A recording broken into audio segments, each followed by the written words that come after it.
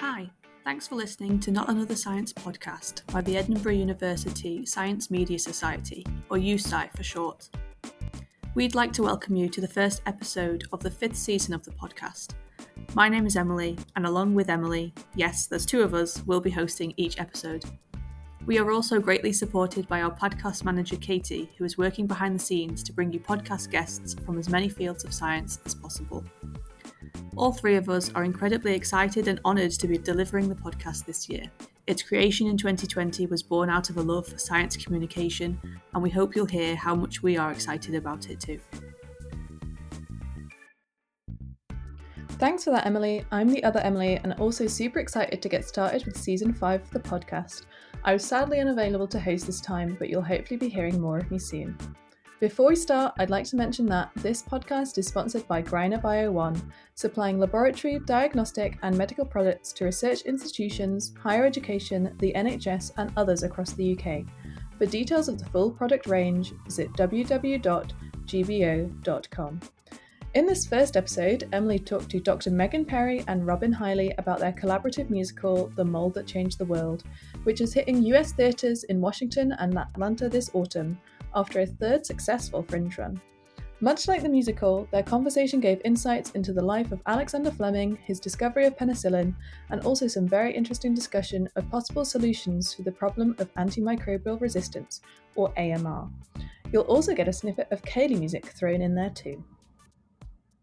My name is Megan Perry. I'm an infectious diseases doctor, and I also do research on antimicrobial resistance. And I approached Robin about creating a musical about antibiotics and antibiotic resistance with the view to improve public perception and understanding of antibiotics. I'm Robin Hiley. I'm CEO and Artistic Director of Charades Theatre Company. I'm also a composer. Charades is a professional theatre company that's actually based in Edinburgh, and we produce shows for the professional stage, and we also do community projects working with schools and also volunteer members of the community. So, The Mold That Changed the World is a musical title that is bound to catch someone's eye. You immediately think, oh, well, what could possibly be about? So I suppose in your own words, what is the musical about, and why was the story picked? What was significant about the story to you? Well, that's a big question, isn't it, Megan? I think when Robin agreed to write a musical about antibiotics, we kind of sat down for a good couple of sessions and kind of talked about antibiotics and talked about antibiotics' role in history, and why they were so important and how they changed people's lives and how they continue to impact people's lives, and how in the future, if they don't work, that will have a negative impact on people's lives. And we talked through different stories relating to antibiotics and how we might be able to tie all of that together. And I think, Robin, maybe you can take the story on from there. We read some biographies. Yeah, we did.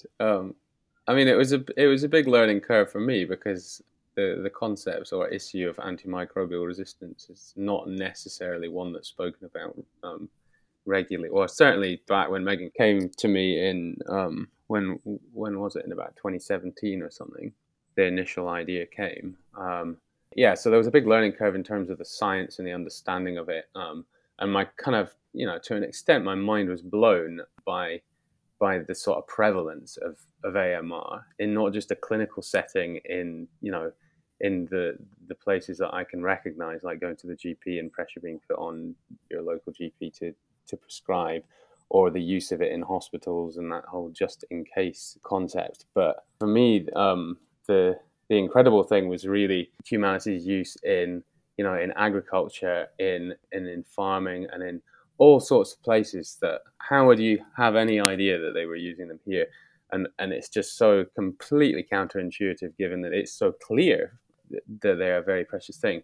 For me, the reason that Megan came to us as an arts organization was clearly because we needed a new way to communicate this issue. And Megan and I talked a lot about sort of empathy and kind of heart over head, and Megan has a lovely little anecdote. Well, it's not an anecdote. It's like a cited academic quote or something that talks about anecdote over statistics and the power of it. And as the show has grown, this has kind of been actually been quite good for the project that pandemic happened in the last 2 or 3 years, because we're now at a point where a lot of influential people, a lot of influential bodies, governments even, are realizing that there needs to be a new way to communicate a public health issue. And I mean that's why I'm sitting in America at the moment with a show about to run over here in a couple of different cities.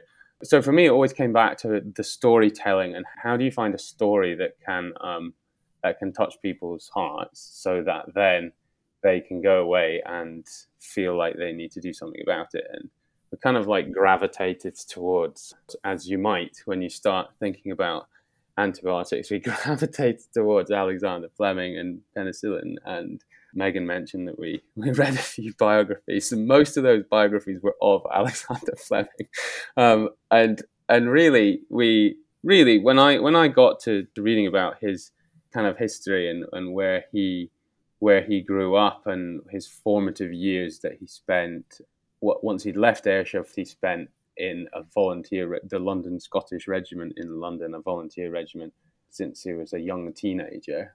And seeing his part in the war and how the story of penicillin is so tied up in not just the First World War, but the Second World War as well.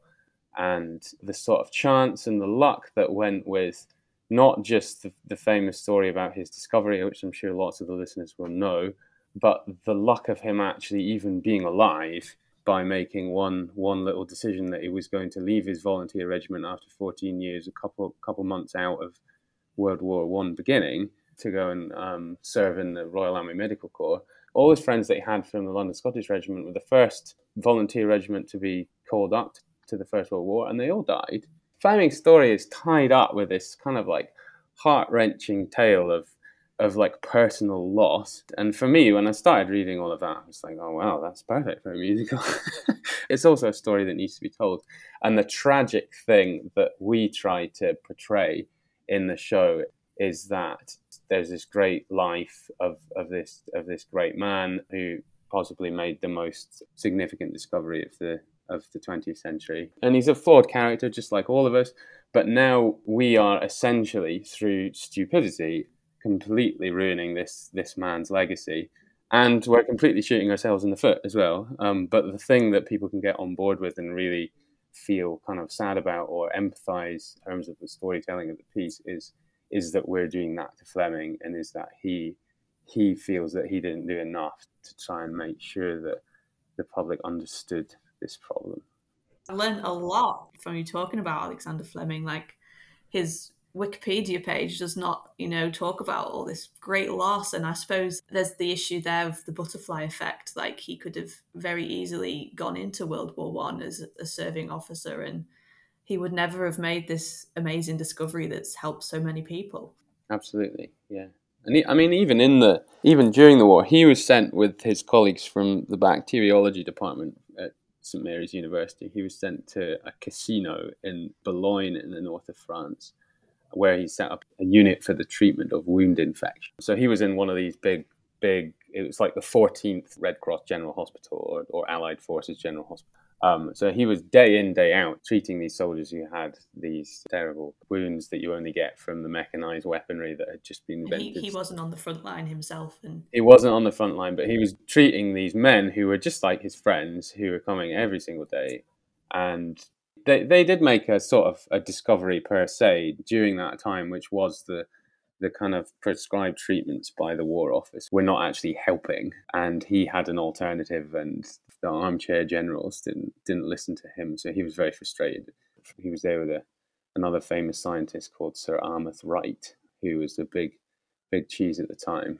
And they weren't able to change this, which was another frustration. He felt that, again, he could have saved more lives if they could follow their advice rather than that of the existing advice on how to deal with this problem.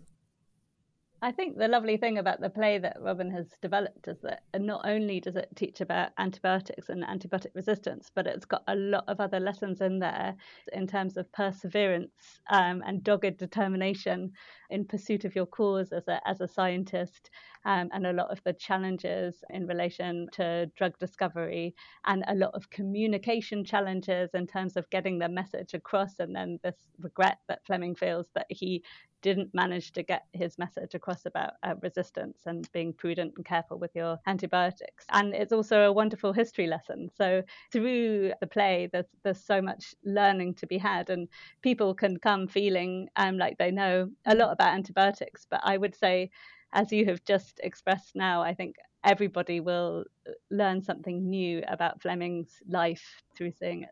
And do you think that Alexander Fleming is right to feel regret? Do you think he did everything he could?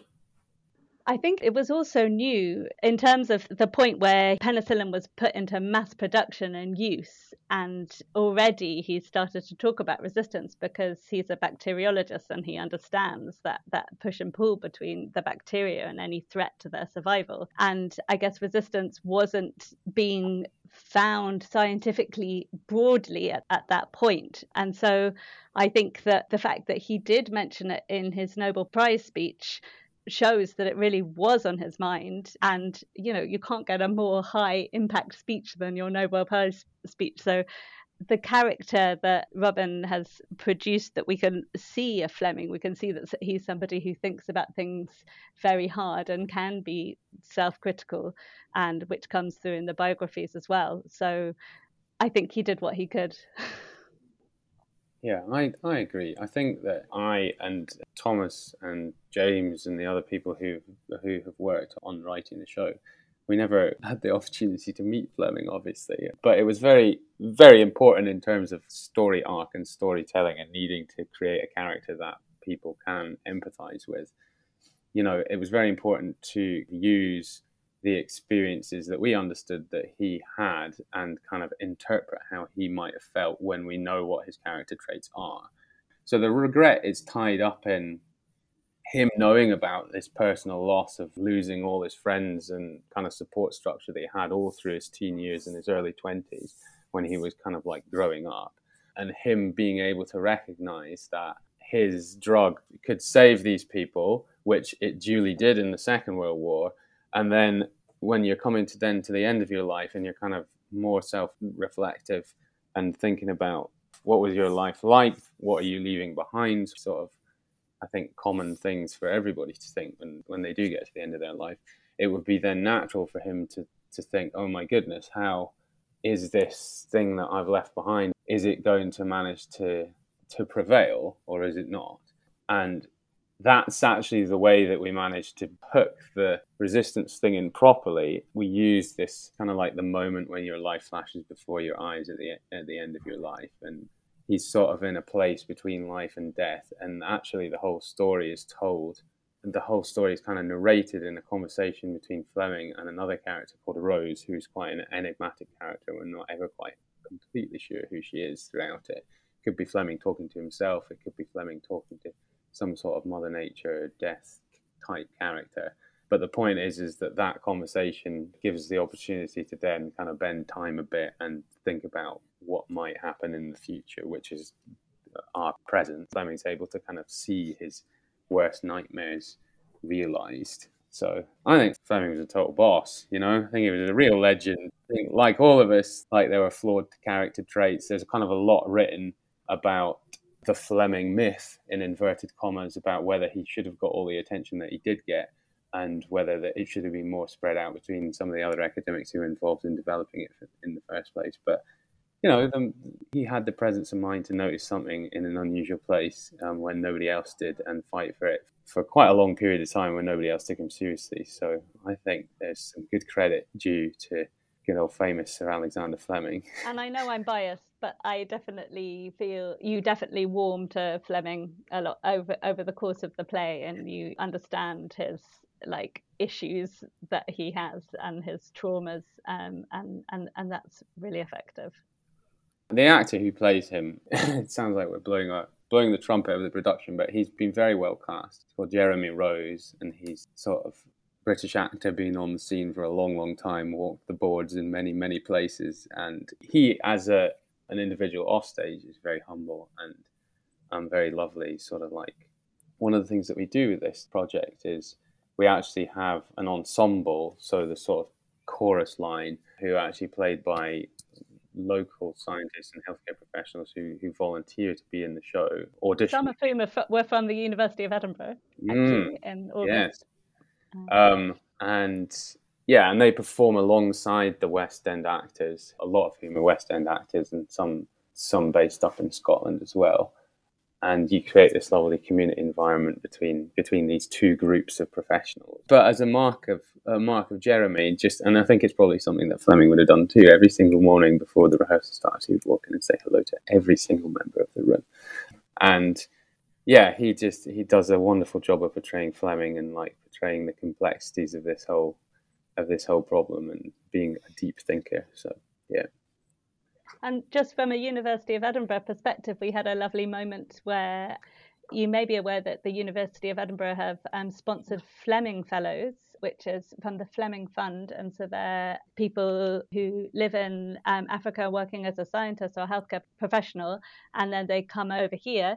And there was a collection of people who are Fleming mentors came to the show, and they got really excited because they were like, oh, we'll get a picture with Alexander Fleming at the end. We actually met Fleming's niece as well, who came to see the production and was kind of she's quite a shy character too, but she was really, really blown away by the show and thought it was really wonderful that we were using his life in order to spread this message, essentially. So just speaking now with you two, like I'm surprised by the amount of emotion that's been sort of put into the musical and the writing, and sort of having Fleming have a personality. It sounds obvious now, but it's just something that didn't sort of occur to me, and which brings me to ask, when you were writing the composition, Robin, for the musical, what sort of styles had influenced you? And did you have an idea of how you wanted the audience to feel? So I guess writing musical, or coming from the point of a composer, like I have lots and lots of different influences. I kind of like studied a classical music degree and have a composition master's, and played in folk rock band as well, and have a lot of Scottish traditional music on my mum's side of the family. And I guess my influences are many, and it's hard to pinpoint them exactly. But when it comes to actually kind of writing a show, and it seems like the most enormous task if you think of it, and I guess you do it in bits and pieces, and you're thinking about a story arc, thinking about different points in this story that you need to portray in order to tell the story, and break it down into scenes, and then think in this particular scene, well, let's take an example. So when Fleming is leaving his beloved H Company in the London Scottish Regiment after 14 years, and he's saying he's just about to leave and go and work for the Royal Army Medical Corps. It's been a very difficult decision for him. He's saying goodbye to his friends of 14 years that he's been spending his evenings and weekends with on his kind of national service. Like, what should that sound like? What's the sort of soundscape, perhaps, that is going to tell that little story? And I guess you then build it up like building blocks, and it needs to have some upbeat elements of it. This one actually has a little ceilidh in it, this number, and you have the captain of the regiment toasts Fleming first, and we hear a little bit from Fleming, and then the kind of lads all say Private 6392, which was his number in the regiment, this mess hall honours you, and then they go into a ceilidh dance and they celebrate with one another. And so it's to answer your question, in this number in particular, what does it have to sound like? What do you want to make the audience feel? There has to be a balance between kind of nostalgia, but then that wonderful, like, uplifting element that kind of Scottish traditional music has to tie, and are very much tied that kind of idea with the London Scottish Regiment all through the story of the show, and they kind of come back to Fleming as memories in the show. So always able to use that Scottish traditional sound to help with that storytelling and tie those people to him whenever they come back.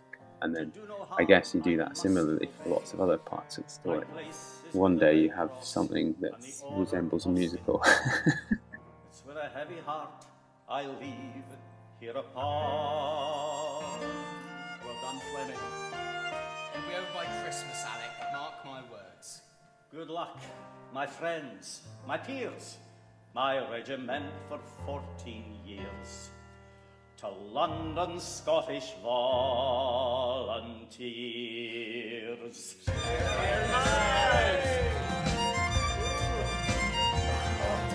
Private 6392, this best hall honours you. Private 6392, this best hall honours you. Come on, boys! Here we go! Come on! Right, for the level! Scratch the level! Flaming up the top! Come on! Here we go! 4, 5, 6!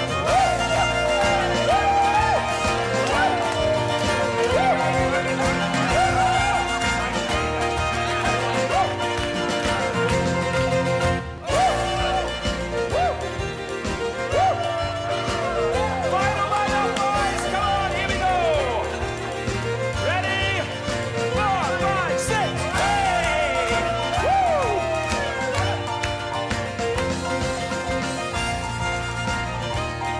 That's it, lads! Come on through! Hey! 3 cheers to Private Alan Fleming, the best shot in town. Hip hip! Hey! Hip hip! No, it sounds like a great achievement to have Megan's thought of this idea, and now in the Fringe by 2018, and then you've done multiple Fringes and you've been to London, and now it's about to be performed in the States. Did you ever think that the musical would become like an international thing? Did you ever think that it would reach the international stage? We wrote it in our first email to the funders. We said, this would have appeal nationally and then hopefully in the future further afield. But I don't know whether we ever believed it would happen. We believed it. So I think I believed it as it's grown. Yeah. I kind of wouldn't really dare to believe that at the beginning, but it's an important message. It's got some, dare I say, it's got some good music in it. It's got good lessons in it. my children sing Robin's songs all the time. I mean, like maybe they've heard them a little bit more, but not that many times. And suddenly they'll like kind of burst into the kitchen singing one of the melodies from the musical. So they're pretty catchy tunes, I would say. But, there's a history of this of science and music. When HIV first came out, they used drama in different African countries to spread the message of how HIV was transmitted as an urgent way to get the message across to lots of people. So it's not a new concept, but it's definitely, hopefully, an effective one. Excellent, yeah. Megan, you're a medical doctor who specialises in infectious disease. So what sparked your interest in doing research in AMR? I actually started doing research into resistance in India. I'm looking at a parasite called leishmaniasis, and there were certain parts of the world where the parasite was incredibly resistant and other parts of the world where it wasn't resistant to this particular treatment. And we were looking at different reasons why that might be. And then when I came home from doing my PhD in India, I realized how big a deal this was happening with common garden bacteria rather than tropical parasites every day in the UK and all over the world, and that it was incredibly relevant to my day-to-day practice as a doctor, and that there could be a true synergy between doing research in antimicrobial resistance with my clinical practice. So I've done quite broad-ranging research, including analysing sewage coming out of hospitals to look at the abundance of antimicrobial resistance genes.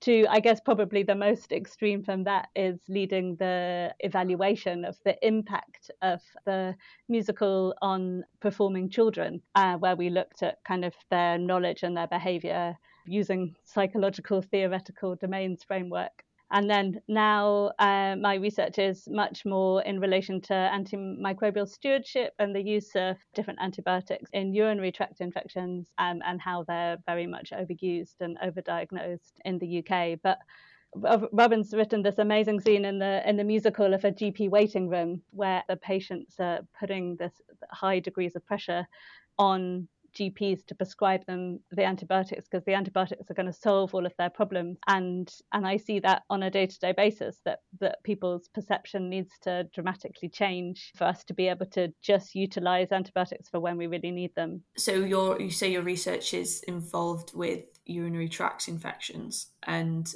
I did a bit of research on like the rate of AMR in UTIs, and Public Health England have actually reported that 1/3 of UTIs that are caused by E. coli are resistant to key antibiotics. And I suppose my first question is, do you know the mechanisms by which a bacteria may become resistant to antibiotics? So I guess that's a pretty huge question from my perspective. But the statistic you have is about an antibiotic called trimethoprim against E. coli. And what we find is that anybody who takes trimethoprim, they end up with a resistant E. coli in their gut. And then the next time somebody gets a UTI, it's because of the fact that those gut bacteria have been exposed to the trimethoprim, and they've actually learned how to disable the enzyme that the trimethoprim works against. Yeah, this all sounds very scary and hopeless. And is there hope for combating AMR? For example, finding new antibiotics, is that the correct course to go down, would you say? I think well, I guess because of the fact that I'm interested in doing this big musical public engagement project, is I think that the change needs to come from the public themselves in terms of the way that they perceive antibiotics, and that we need to start at the beginning and for people to take less antibiotics within the primary care setting. And there's so much press about superbugs, and superbugs are the end of a line. Superbugs, they tend to have developed because there's been a large degree of antimicrobial exposure, and they can get transmitted from person to person, but they also can develop within one person because they're being exposed to lots of different antibiotics. And it's completely scary to look at the computer and see the readout of the sensitivities of a bacteria. And I often think of Robin at this point, and I see like 7 different classes of antibiotics, and they've all got a big R beside them, which says resistant. And you've got like one antibiotic left that you can use to treat a patient with. And this often happens in the context of people with urinary tract infections, which is something that I look after on a day-to-day basis. I think we do need new drugs, but the bacteria will learn to become resistant to them too. So perception and behavior has to change. And new drugs are definitely very useful because we've got to this point where we have these very, very multi-drug resistant bugs, but they're not the full answer. And there is hope. Robin, you can talk about the hope. There is hope. Yeah. I've had not being a scientist, but being somebody who's been asked to try to translate this, in inverted commas, into something that, well, like we were talking about at the beginning, can touch people's hearts and maybe make them go away and think about something in a new light and in a different way. And as the project's grown, I have found myself in some bizarre situations with very influential people, like singing to the British ambassador in the embassy in Washington, along with a whole load of people from the Hill, or sitting in the UK's ambassador to the UN's residence with all sorts of pharma executives and Dame Sally Davis on my right. These people are all taking the problem very, very seriously, and they see the nuance of it. And there's huge hope because it is being taken seriously by these people. But the thing that's so difficult about it is that it does come down to like kind of grassroots personal responsibility, which, like I was saying earlier, we kind of like witnessing the pandemic and realizing how important individual actions are, and actually seeing how, majority of a population is actually, when they actually understand the scale of an issue, they're capable of making personal changes to an extent, because they see that it's relevant to their loved ones, their closest people, and they understand the impact that small actions can have on big things like life and death. And I think that's the thing that needs to be understood about antimicrobial resistance. It needs to be talked about in a different way in order for people to be able to appreciate that. And you're never going to get everybody to do that. There were still people who, didn't want to didn't want to wear their masks or don't want to get their vaccinations or whatever.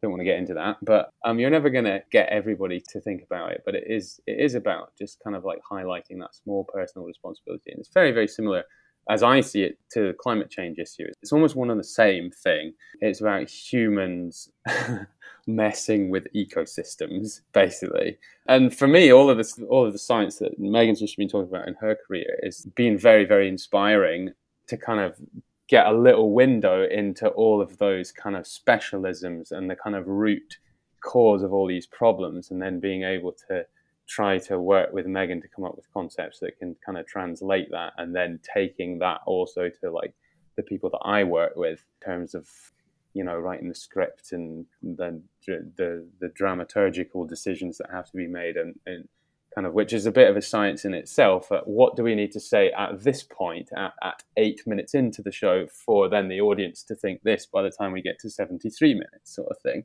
So yeah, antibiotics are definitely worth saving. You're giving a very diplomatic answer, Megan, but they definitely are. It sounds like the both of you really appreciate each other's different specialisms and field of research. So I guess the answer to, you know, did you enjoy working together is a profound yes. I have. Absolutely. Yeah, absolutely. It's been amazing. I play music myself, and so it's just been really exciting watching the seed of the idea grow, and then I'd meet Robin and he'd play me another kind of bit of a track or a scene or anything, and just that first developmental period was really exciting. And then watching Robin working with Thomas the writer to turn the musical into a full-length musical has been incredible, and the depth that now comes through from the full-length musical is profound and moving, and it just sparks so much enthusiasm. You know, people coming out of the show are just absolutely brimming over, and we were very lucky to have the chief medical officer and the chief nursing officer come and watch the show at the Edinburgh Fringe, and they couldn't have been more positive about the project itself and about how talented Robin and Thomas and all of the actors, and also all of the wonderful healthcare professionals and scientists who just go on stage and just give it that all. It's absolutely incredible, the energy that comes through, because everybody's very passionate about the music and about the message that they're singing about. Yeah, it's a hugely important part of the way the project is running at the moment, of the fact that we do have these volunteer members of the cast, and you're sort of bringing these two groups of professionals together. And a lot of the reasons that our volunteer scientists and healthcare professionals come to do it is A, because they understand the scope of the AMR issue, but B, because it's on their bucket list to kind of be in a show at the Fringe, or, you know, over, like, we're doing exactly the same thing over here, and have been just kind of, you know, we've got loads of members, loads of people from the CDC, or we've got loads of kind of people working in healthcare and science over here as well. And it's just very kind of special to see these different communities kind of spawned by something that we started in a little cafe in Edinburgh. And it kind of grows a bit of a life of its own. Like, it's the sum of the 50 plus individuals who are part of it. And just like when we hand over songs and a script to these seasoned actors who find the very best parts of the writing, also having this different group of professionals who are involved, who have lots of knowledge that none of us have, just like the knowledge that Megan has been imparting. Yeah, it leads to a very kind of exciting melting pot of skills and expertise. And yeah. And where can any listeners that might be based in the States at the moment catch your show? So it's on in Washington, D.C., and it's on in Atlanta this fall, as you say, over here. And we're working on plans are afoot to take it to other cities in due course. But, well, the best place to go to is moldsthatschangedtheworld.com. And you can find all the details there, because I can't remember what dates we're running. It's all a sort of like 5-week tour of one place to the next. This is the other Emily back again, and I hope you enjoyed listening to Megan and Robin discuss their work and the fascinating historical and scientific story of antibiotics. I'm certainly very jealous of our American listeners who have a chance to catch the musical this autumn. Here's hoping they'll bring it back to the UK soon. This podcast is brought to you by the Edinburgh University Science Media. In each episode, we explore fascinating themes and ideas, talk to awesome researchers about their work, and find out about the science being done by our very own staff and students here at the university and beyond. If you have any feedback for us, or if you'd like to get in touch with a question or a suggestion, you can reach us on our Facebook page, Edinburgh University Science Media, or at our Twitter, @USci. That's @EUSCI. You can also drop us an email at usci.podcast@gmail.com, and you can find the latest issue of our magazine at usci.org.uk. This episode was hosted by Emily Southworth and me, Emily Oliver. The podcast logo was designed by USci Chief Editor Apple Chu, and the awesome podcast episode art was designed by Amy Perks. The intro music is an edited version of Funkorama by Kevin MacLeod, and the outro music is an edited version of Footballs in Space by Professor Colin Campbell. Thank you for listening, and until next time, remember to keep it science.